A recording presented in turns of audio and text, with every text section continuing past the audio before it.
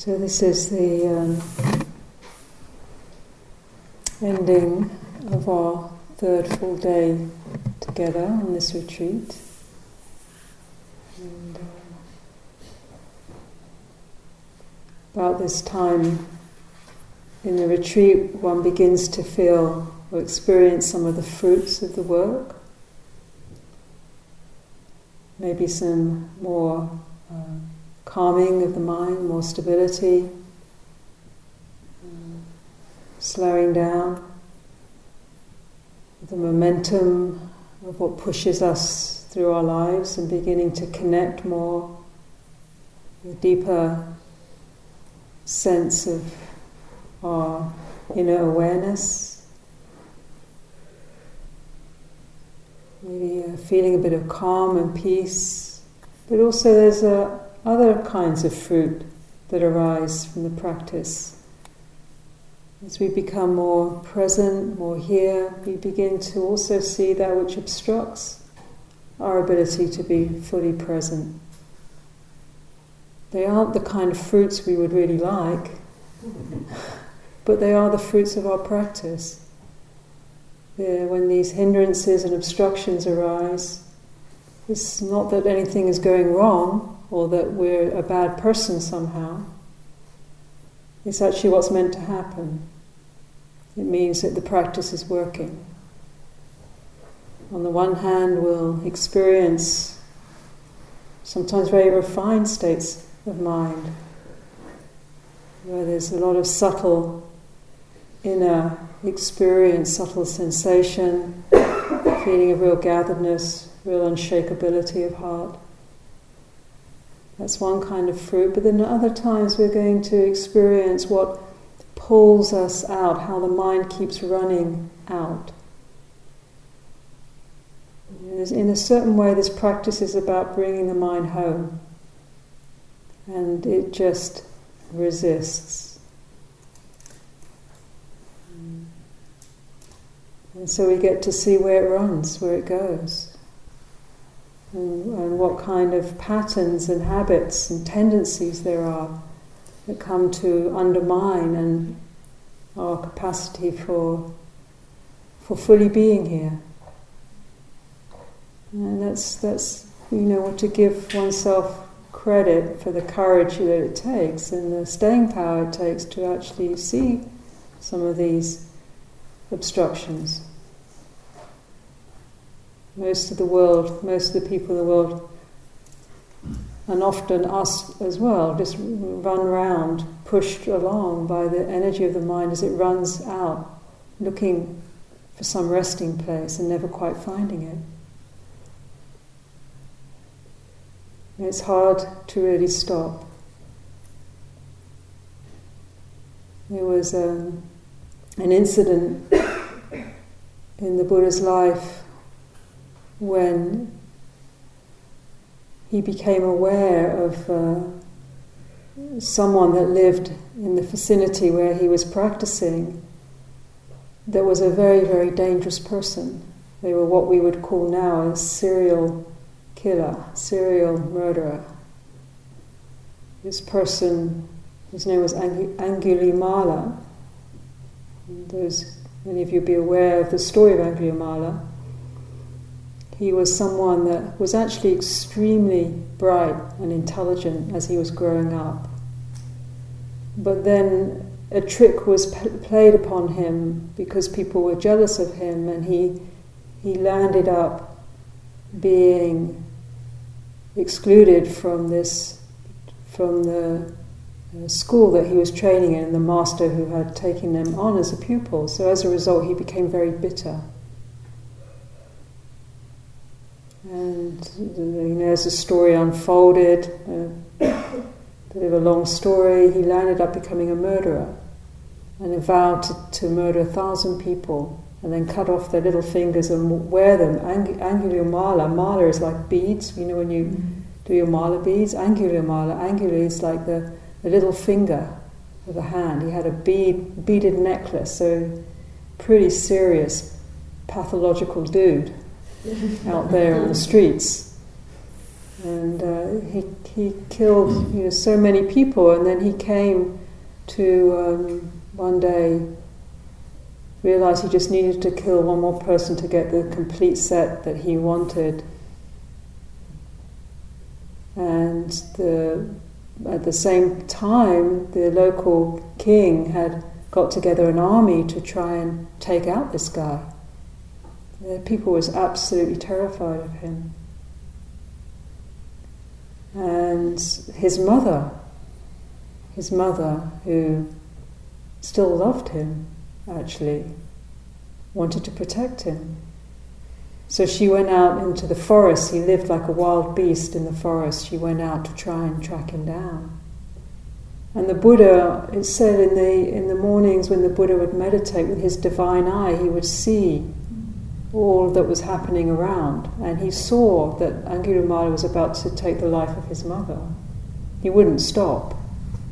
Nothing would stop him. And there's some karmas that are very, very profound in terms of the difficulty of dissolving them. And one of them is taking the life of a parent. It's not considered a good thing to do. It's called a heavy karma to have created. So the Buddha, but he also saw that this guy, even though he was so deluded and so distorted and had generated so much unwholesome karma, extraordinary amount, he also saw that he had this real potential, that underneath all of that there was this tremendous potential. So he went out into the forest to track down Angulimala and to try and preempt him from his intention to take another life, which would have been, as it turned out, the life of his mother. So eventually the Buddha found where the Buddha knew he was. He appeared before Angulimala, and Angulimala thought, oh, here's someone I can kill. So he went to go towards the Buddha, but the Buddha started moving. He was actually walking at a very steady pace, but however fast Angulimala ran after the Buddha, he couldn't capture him. He couldn't get him. Buddha just walking, very peacefully walking. Angulimala was running, but couldn't catch him. And in the end he screamed, "Stop!" And the Buddha turned around and he said, "I have stopped. You should stop. You should stop." This is, in a way, the sort of first Zen. Stop. Just stop. It was a teaching, his transmission to this being. Just stop. Stop. Stop the craziness. And he got it. Angulimala heard it and he stopped. And then it said that actually in the meeting with the Buddha, such was the power of the Buddha that Angulimala actually had an awakening. And he realized, my God, what he was about to do and what he had done. And it terrified him. And at that moment he became the Buddha's disciple. And then he went forth, he became a monk. And then the army turned up to the same point that the Buddha was having this exchange. The king's army finally tracked him down. And they wanted to capture him. And the Buddha said, "No, now he belongs to me." So the Buddha took him and ordained him. It's a very beautiful story, actually, because you realize the compassion and the power of a Buddha. And there's no one that's not redeemable, that can't turn themselves around, however far down the path of evil they've gone or unskillful action. So then Angulimala actually had created a lot of karma, so he had a hard time. Even though he was awakened, he still had stuff that, he would have terrible dreams, and then people would throw rocks at him. They would, when they realized who he was, they would become terrified. And the Buddha said, you just got to bear it. You've got to bear with the results of what's gone before. But this stopping, learning to stop, when we come into retreat and we stop, we still feel that momentum, not quite the same mind stream as Angulimala, but we have our mind stream, and it's, in a way, karma is momentum. It's that which just rolls on and pushes us on. It has enormous power to it, and it's actually hard to stop. And the mind will go then into different reactions. It won't allow for us to really rest and peacefully be here. It will have this momentum to it. And some of this momentum, some of it can be very positive aspiration to do good, to fulfill our duties, to do the best we can to respond in our families and communities and to the world. Very wholesome, but some of the momentum is bound up with these energies that are actually associated with the experience of suffering. And so when we stop, it's very hard to bear with those tendencies. So these hindrances, as they're called, or nivarana, not nirvana unfortunately, but nivarana. They can take us to nirvana. They actually ultimately become teachers. They're not bad.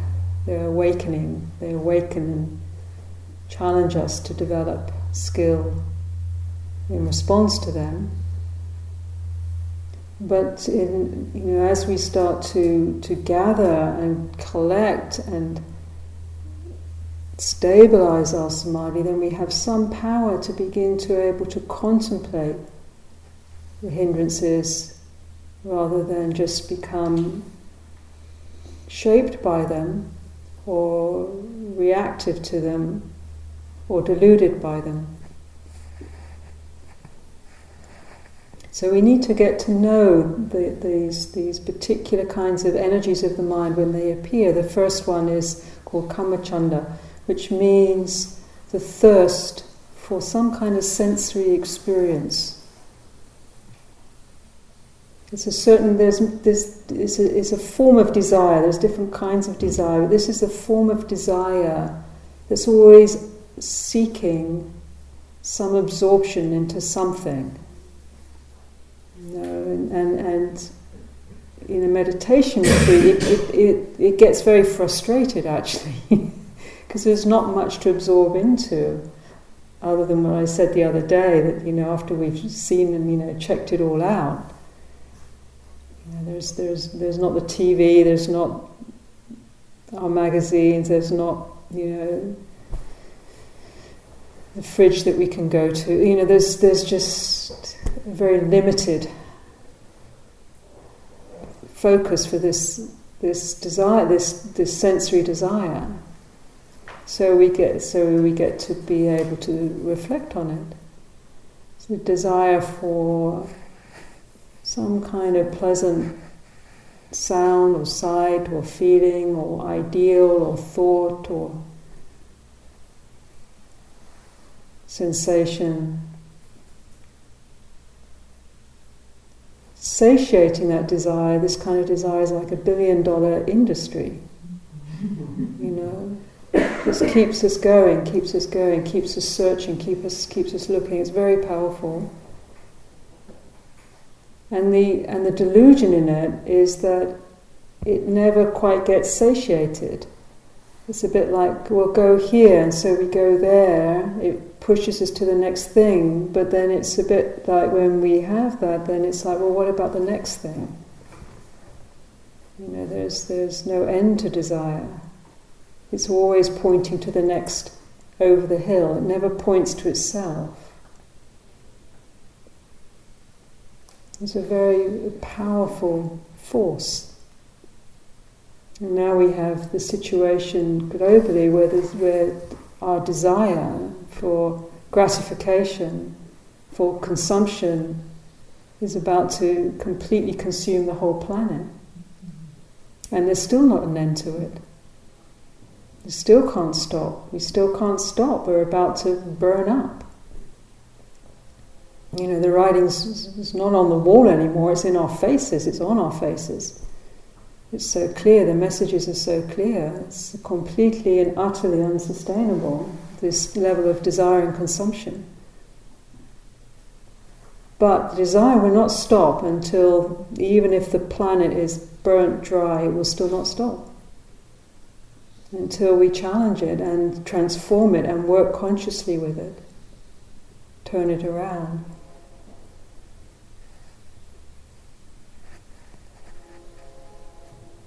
So when that energy appears, it's what Ajahn Chah called the wanting of the mind always wanting something more. Or it perhaps projects into the meditation, we want to be a little more peaceful. We want to have a bit more of a refined state of mind than we're actually is here. So it keeps this sense of, it's very hard to really arrive where we are because of this agitation. Or Ajahn Chah used to say it's a bit like, he had very earthy examples. He said it's a bit like a dog that's got mange. It's scratching, he kind of runs around trying to get relief. Scratches against a tree here, runs over there, doesn't realise it's actually on the skin. It's like when we're consumed with this energy of kamacchanda, we run around the world trying to get relief, but we don't realise it's in the mind. The relief isn't going to come from scratching. Start itching again. So we have a chance, to contemplate that energy in this situation. And very near, but the sort of converse opposite is a different kind of desire, which is the desire to not experience what we're experiencing. We want to experience something else, but we don't want what's here. It's called aversion. So the second hindrance, great hindrance, obstruction that will come up, that we'll get to experience, is this feeling of a resistance or aversion or irritation. Sometimes it can be hatred, anger. And it's not to value judge these energies. It's not about saying they're good or they're bad or they're wrong. It's just when they're unconscious, they're quite dangerous. And they destabilize our capacity for well-being. It's about making them conscious so we can work. Actually, within each of these energies, there is some very important wisdom and something important in the energies themselves that we need to understand and decant almost what is the energy really about at its deepest level. But when it's unconscious and just running wild, it really just creates a lot of turbulence for us, for others. So we want to be peaceful and we don't want the painful knee. Right there, the two hindrances operating. We want the room to be just so, and then someone starts snoring or coughing, or the lights are too bright, or they're not bright enough. So there's always this agitation. We don't want what we're experiencing, or we can project out onto the world a lot of aversion.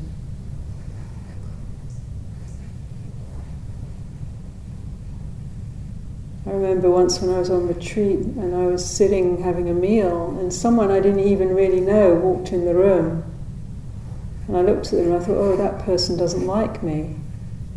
And it was interesting how my mind had just projected aversion, because I couldn't own my own aversion, that I actually didn't like myself. The mind had projected it onto some poor person, and then I had interpreted, the person just walked in the room for a meal, but the mind is so quick to project its unconsciousness onto the world around us. And then we react to our projection. It's got nothing to do with the other person.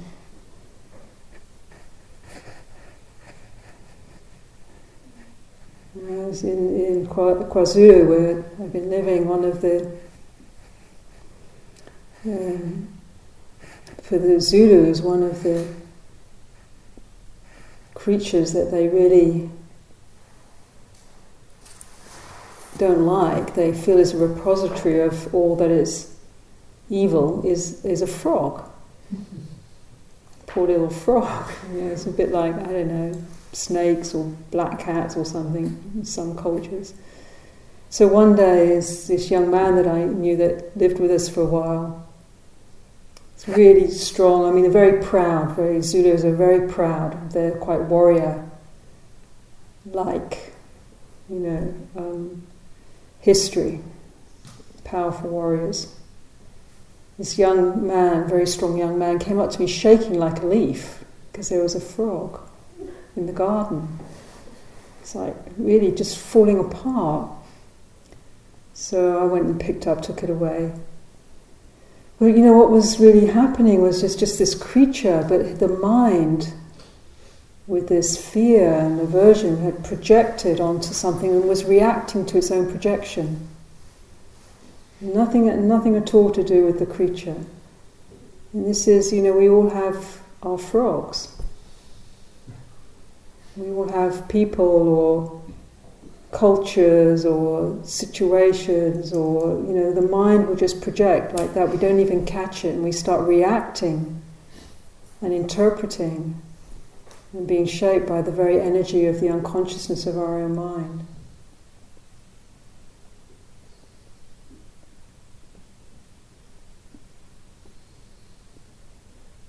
So it takes a lot of honesty, this practice, to really, because it's hard to admit that we actually have hatred or violence or aversion. We're conditioned to be so nice. So it can be quite shocking. I knew that when I started practicing, I had the idea that I would be floating off on a pink cloud somewhere to nirvana, wherever that was. It's sort of some very naive ideas about where I was going, and in fact, when I first started my monastic training, I couldn't believe the amount of anger and aversion that I felt. But it took me a long time to have to face it because I kept pushing it away. Because it didn't fit with my self-image of being a nice spiritual person. Until one day I couldn't push it away anymore. I exploded in a mess of anger and upset. And, it was a very good moment, actually. Fortunately, I was on my own at that particular moment. But it was Ajahn Chah would say, sometimes when you can't go back and you can't go forward and you can't go sideways, you can't go up and you can't go down, then you really start to practice. Sometimes when you really, like Angulimala, you have to stop. You can't move anymore. Your old strategies, and you're faced then with the momentum, this karmic momentum of the habits of the mind, which we all have. There's nothing to be ashamed of. We all have profound anger sometimes. If you don't think you have,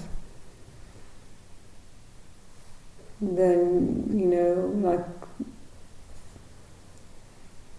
sometimes when we, as monastics in the early years, there'd be very little food, or I'd be, as a young nun, I'd be at the bottom of the line. So the food would go down the line, and the cakes would disappear before they'd get to me. And one day I just got again, my nice spiritual idea of serving and giving up, and then one day this cake just didn't get to me. And I just really got so upset about it. It was such a... And then there was so little space for your ego that every little thing became one's possession. And it was pathetic. I used to rush to the Dharma hall to get my seat before anyone could get there, because it was my seat. Because there was so much else that was eroded. And as I was, I knew I'm mad. I know I'm mad, but I couldn't stop. It's like it's my seat, and God help anyone that would sit on my seat. So, and I knew it was a madness, but it was humbling to see oneself when one's caught in one of these hindrances. And then the next two are also twinned. The third one, people have spoken about it today, when talking in the small groups, the feeling of dullness that can come up. It's called Tita Mida. It's a sort of on one level it can just be tiredness. One's tired when one rests and one's okay. But then on another level there can be this sort of opaque or dull state of mind. And a deeper level, as one starts to contemplate that deeper, it can be a feeling of not really wanting to be here. And so one's shut down, one's not really embodied fully, there's all these mechanisms of closing one down, so we don't really feel, we're not fully embodied, we're not here, we're not really... Sometimes it can be quite near to feeling quite peaceful, but it's really an aspect of the hindrance. It's an unconsciousness. And it's a hard state to work with, because when we get near it we just go dull and you go asleep.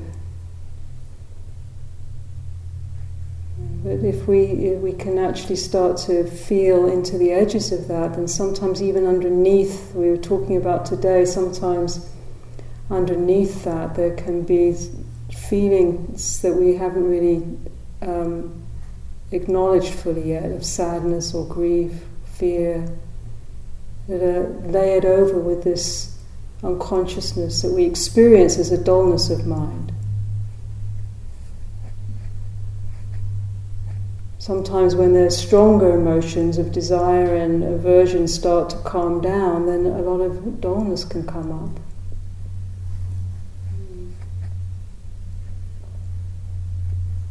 Or conversely, a lot of restlessness. You feel very restless and agitated and anxious. These kinds of energies that keep the mind, like the Buddha said, it's like a bowl of water that's constantly being whipped up.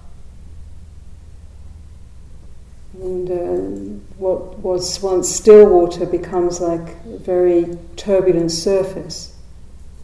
He said if you try to look in the water to see your reflection, you can't really see your reflection because there's too much turbulence.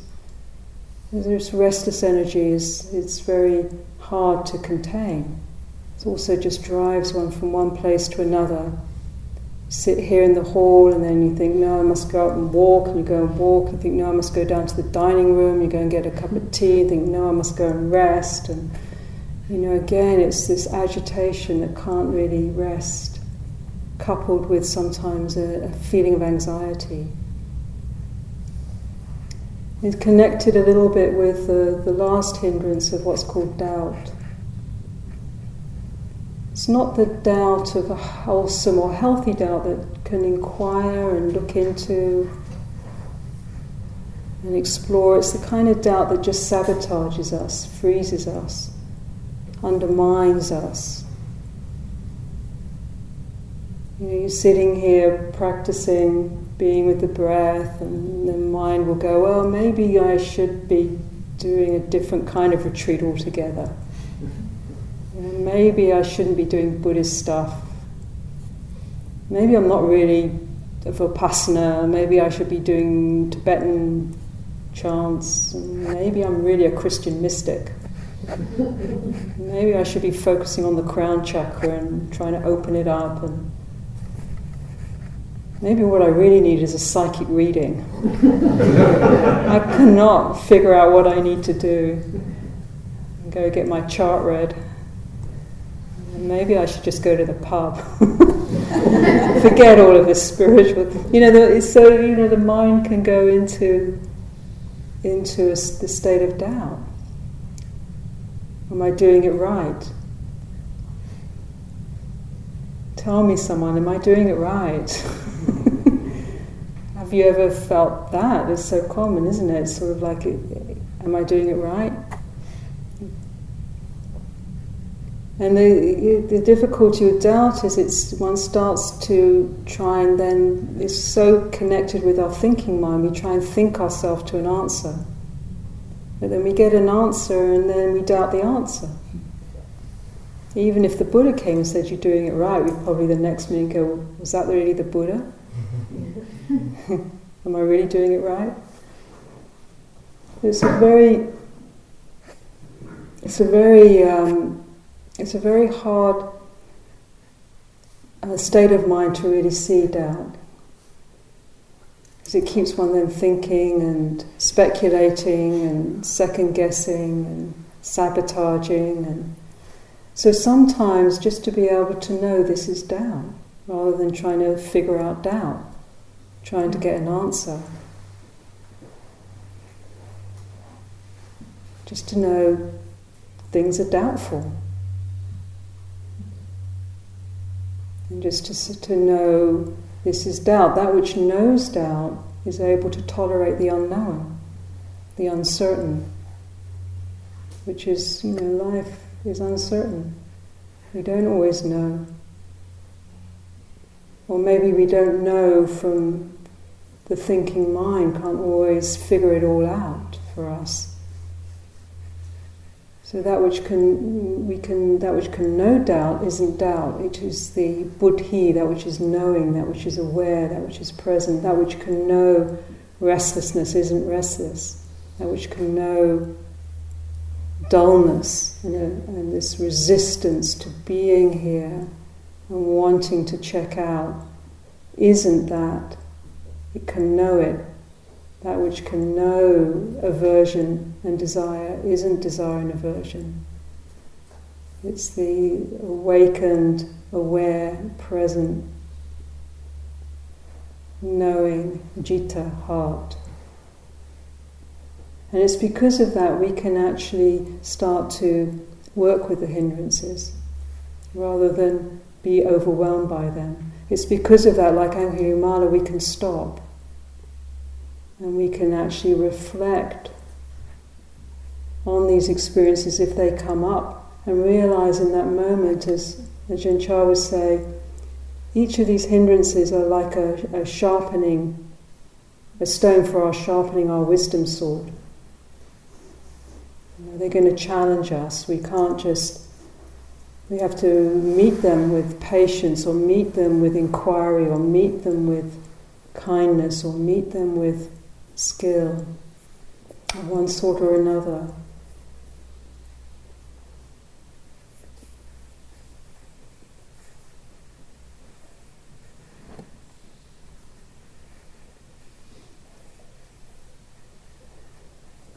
We've been looking today at feeling, working with feeling. When the hindrances arise, it can be, it's where it's very helpful to track back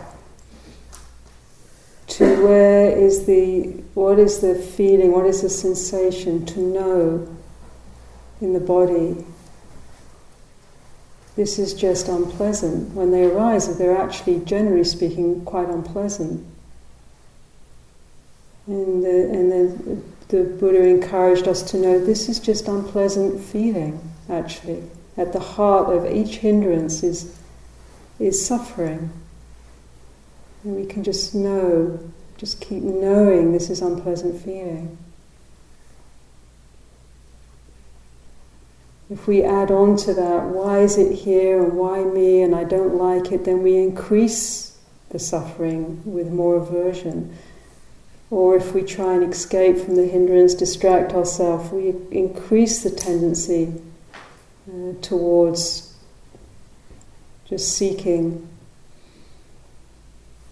through desire some sort of distraction, which sometimes we need to do because we just can't tolerate the reality of the situation. But in these moments of when we really truly stop, like Angulimala, like the Buddha, still teaching us actually through time and space, still encouraging us to stop. And this is a very profound teaching, just to keep stopping, just to keep having the courage and the strength to stop and to reflect on that momentum of the mind that keeps pulling us out and pulling us away from our true home. And as we do this, little by little, we begin to encourage those energies to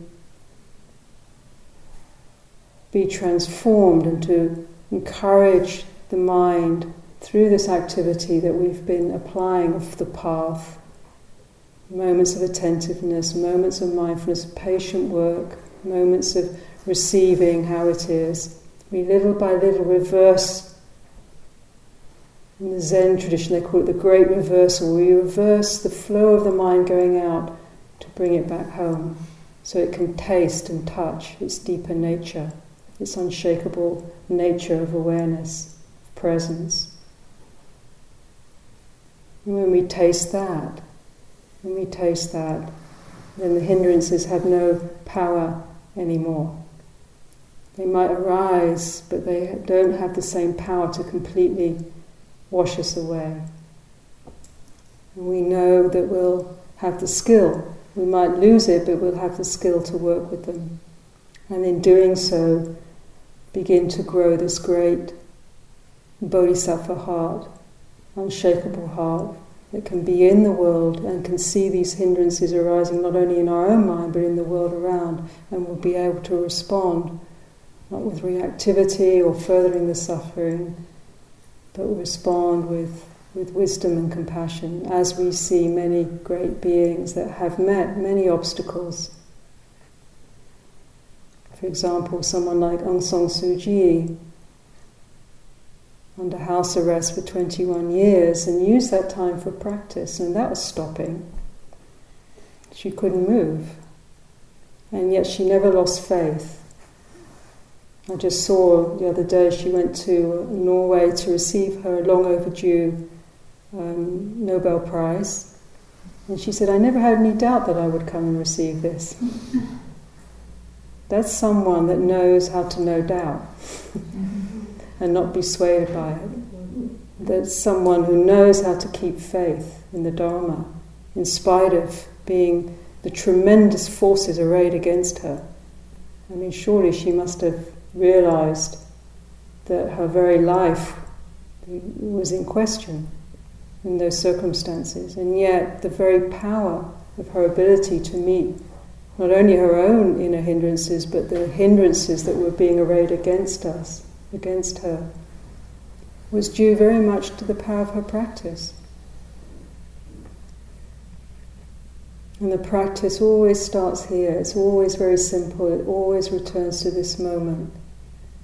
It's always doable. It's not always easy, but it's a doable path, a realizable path. This is why the Buddha taught it for beings like us.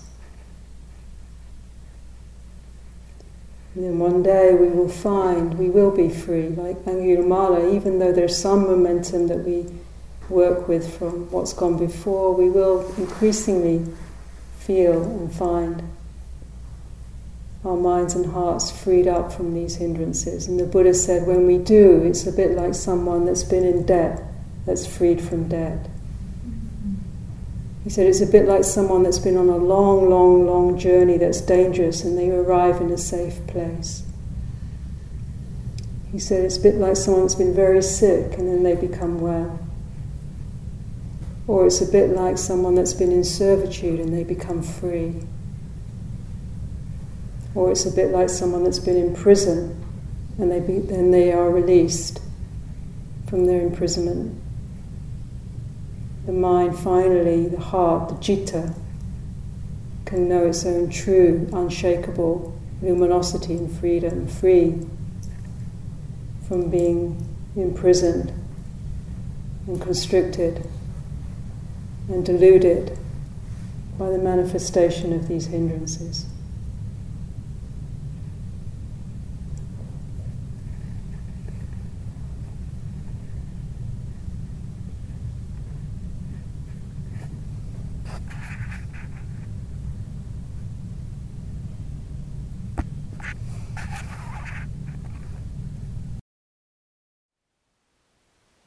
Thank you for listening. To learn how you can support the teachers and Dharma Seed, please visit dharmaseed.org. www.awakens.org/donate.